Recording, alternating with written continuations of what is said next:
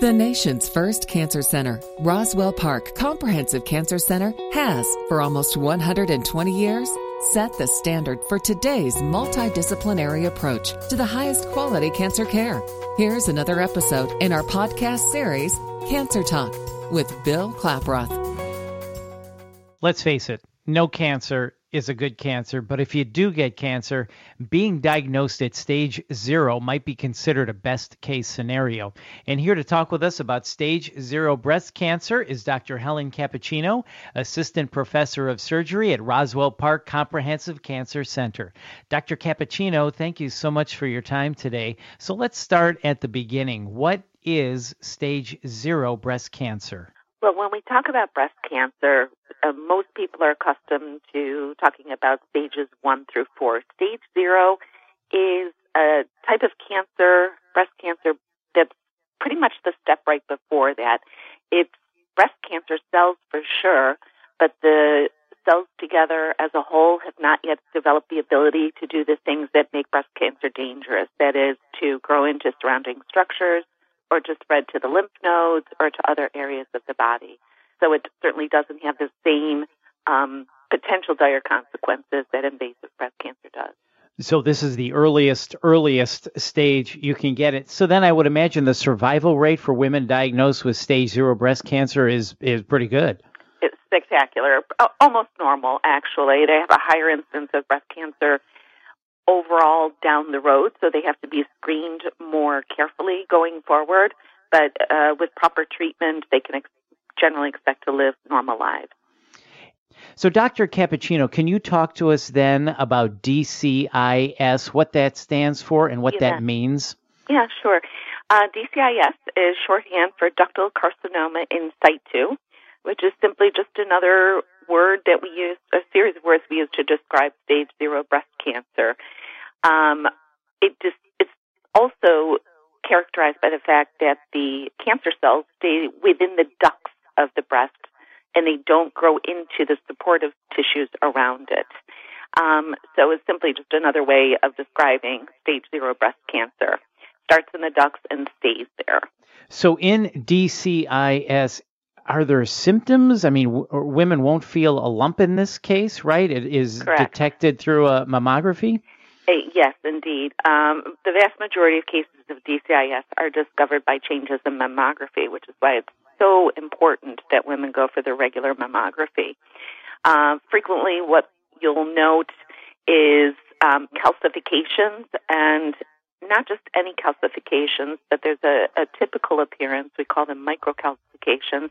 It's just like little bits of sand sprinkled throughout the breast that you can see, and that seems to be associated with DCIS. So when that new finding is found on a mammogram, what will usually be recommended is that the patient undergo a needle biopsy, a core needle biopsy, which is done under mammography, and then that can be sent off for analysis and tell us whether it's simply just some normal changes or whether, in fact, it is a stage 0 or DCIS breast cancer. And who is most at risk for DCIS? It can really happen to any woman. It's a common misunderstanding that women who have a strong family history of breast cancer are the ones that are most likely to present with breast cancer, but the fact of the matter is, for all breast cancers, both stage 0 or DCIS, as well as what we think of as, the usual breast cancer, invasive breast cancer, stages 1 through 4, most women who present are the first ones in their family to do so with it. And is treatment needed then for stage 0 breast cancer? Yeah, that's actually a great question and an area of emerging research. For the time being, in the present, yes, all women do require treatment for it.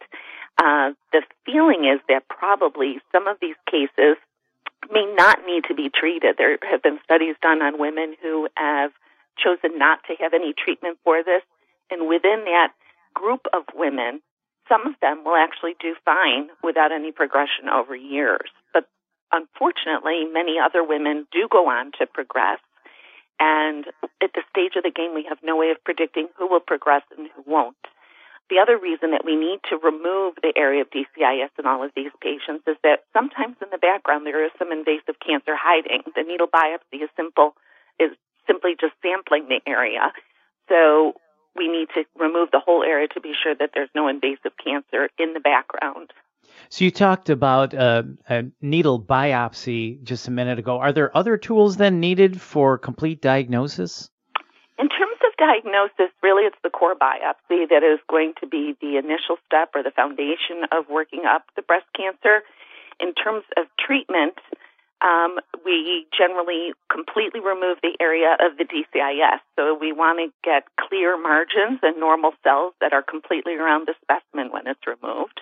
And then in most cases, radiation is required afterwards. When we do the biopsy, something that we also check for is whether or not the DCIS is responsive to stimulation by female hormones estrogen and progesterone.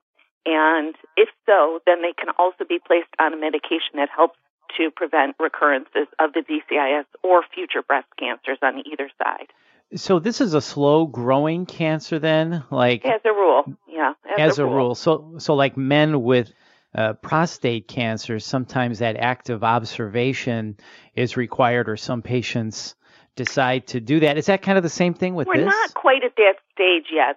Still, the standard of care is to remove and treat all cases. I think the new frontier will be developing testing that can predict who might be able to be observed. Now, in certain select cases, if it appears to be particularly minimal or the patient is extremely frail and is not a candidate for surgery, if they are responsive to those hormones, we can actually put them on those anti-hormone pills that help, and that would help to keep it in check until the patient is healthier and able to withstand surgery.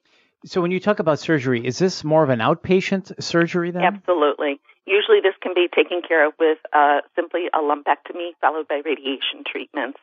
In very unusual circumstances, if it's quite extensive and involves the entire breast or the majority of the breast, a mastectomy would be required. But in general, far too many women are undergoing mastectomies for treatment of this. Usually a lumpectomy followed by radiation is more than enough treatment for this. And Dr. Cappuccino, what about ongoing treatment to reduce the risk of reoccurrence? So, yes, that's something we can definitely do. There are two families of medications that we can offer patients. There's tamoxifen, which is a drug that's been around for decades and has a long-standing history of efficacy and relative safety, that's taken once a day for 5 years. And then there's another series of medications called the aromatase inhibitors, which are drugs that block the final formation of estrogen and progesterone and also are extremely effective at preventing future DCIS or breast cancer. Each of them are used in particular circumstances and have different side effect profiles, so we try and tailor that to each individual patient. And Dr. Cappuccino, does this, as you talk about this, I'm just wondering, does this run in families? Is this a hereditary thing? Not as a rule, no. It's more common if you have a relative that's had any breast cancer. Breast cancer is more common, but it's not the kind of thing that we see running in families the same way, if, for instance, the BRCA mutation predisposes to breast cancer within a family. Right. And if you could wrap it up for us, what else do we need to know about stage 0 breast cancer? Well, it's interesting. When I see women with DCIS for the first time, I say, really, the goal of my visit with you today is to reassure you that this is not what you hear about all the time in terms of invasive breast cancer. The prognosis for this is excellent. You're going to require some treatment. Yes, it's scary to hear the words carcinoma and breast in the same sentence, but this is not what you hear all the time. With proper treatment, you should do extremely well and go on to live a normal life. And then we talk about the treatments, and usually they feel a lot better knowing that they're likely to do very well. Absolutely. Well, Dr. Cappuccino, thank you so much for your time today. We appreciate it. For more information, you can visit roswellpark.org. That's roswellpark.org. You're listening to Cancer Talk with Roswell Park Comprehensive Cancer Center. I'm Bill Klaproth. Thanks for listening.